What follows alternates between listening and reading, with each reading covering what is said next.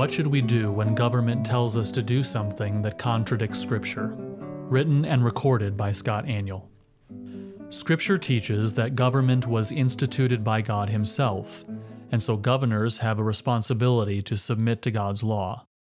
So what happens when government commands us to do something that contradicts God's commands? This, of course, is not a new question for Christians, and the Bible has answers to help us navigate the real-life situations we might find ourselves in. In fact, the earliest Christians experienced this kind of tension between the commands of governmental officials and the commands of God fairly early.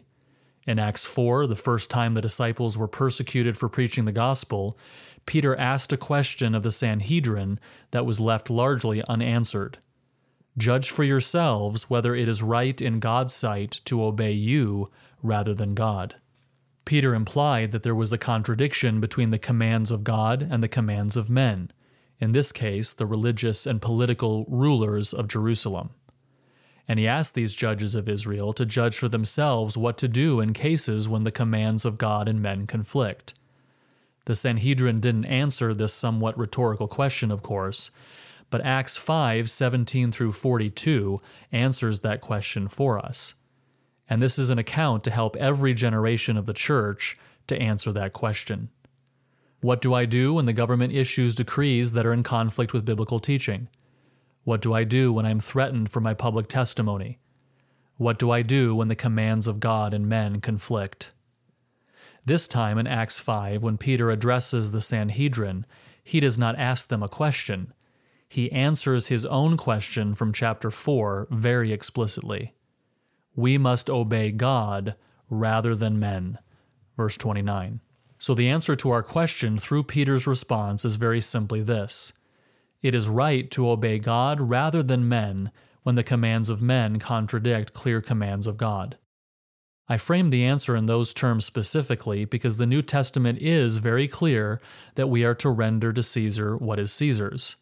In other words, we are to submit to the commands of our government when it is fulfilling the role, when it is fulfilling its role as God intended. We see many examples of this kind of thing throughout Scripture. But when the commands of God and men conflict, it is right to obey God rather than men. Now I want to note 5 important qualifications to this proposition.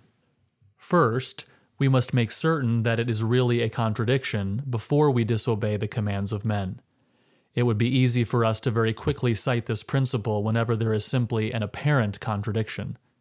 For example, if the government says that we cannot barge into someone's home and preach the gospel without their permission, we cannot automatically claim we must obey God rather than men and do it anyway.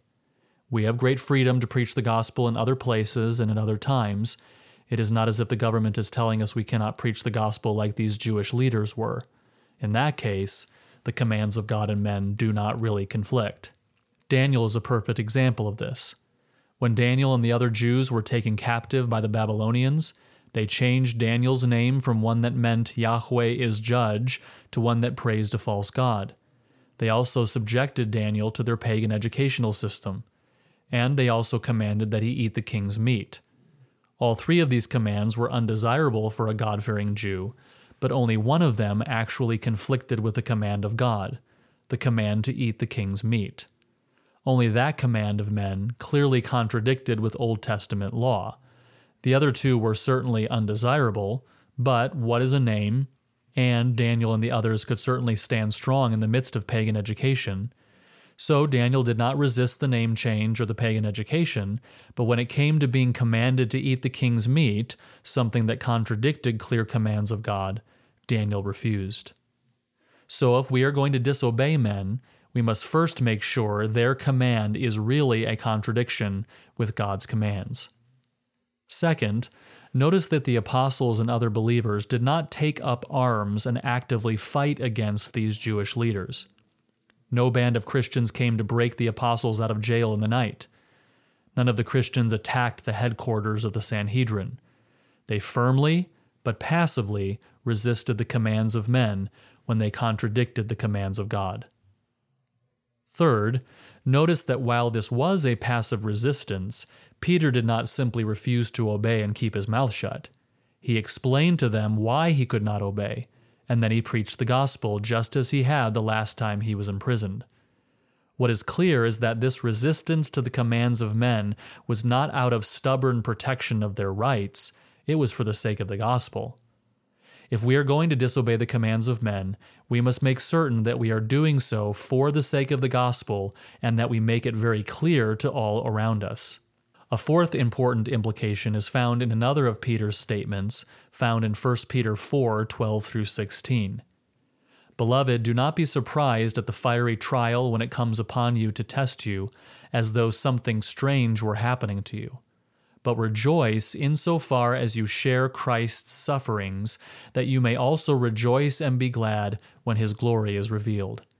If you are insulted for the name of Christ, you are blessed, because the Spirit of glory and of God rests upon you. But let none of you suffer as a murderer, or a thief, or an evildoer, or as a meddler. If anyone suffers as a Christian, let him not be ashamed, but let him glorify God in that name. Peter, who experienced suffering himself, tells us not to be surprised when we suffer for Christ's sake. But then he warns us that persecution against us should never come as a result of sin that we have committed. Unfortunately, there have been times in the history of the church when Christians, even pastors, have committed terrible crimes and claimed immunity to punishment on the grounds that it would be religious persecution. That is a terrible atrocity to the cause of Christ. We should never break legitimate laws in our resistance of those that contradict God. Fifth, just notice the tone of Peter's response. Peter exemplifies the healthy balance we should have between kind, respectful speech toward governmental authority, while at the same time never backing down from the clear truths of the gospel, no matter how offensive they might be.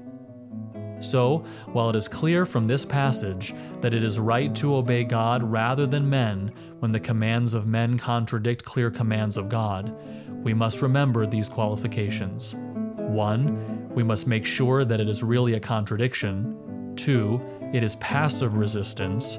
3, it is always for the sake of the gospel. 4, it is never resistance when we have done wrong. And 5, it is always respectful, but never backing down from the truth. You can read this article at g3min.org.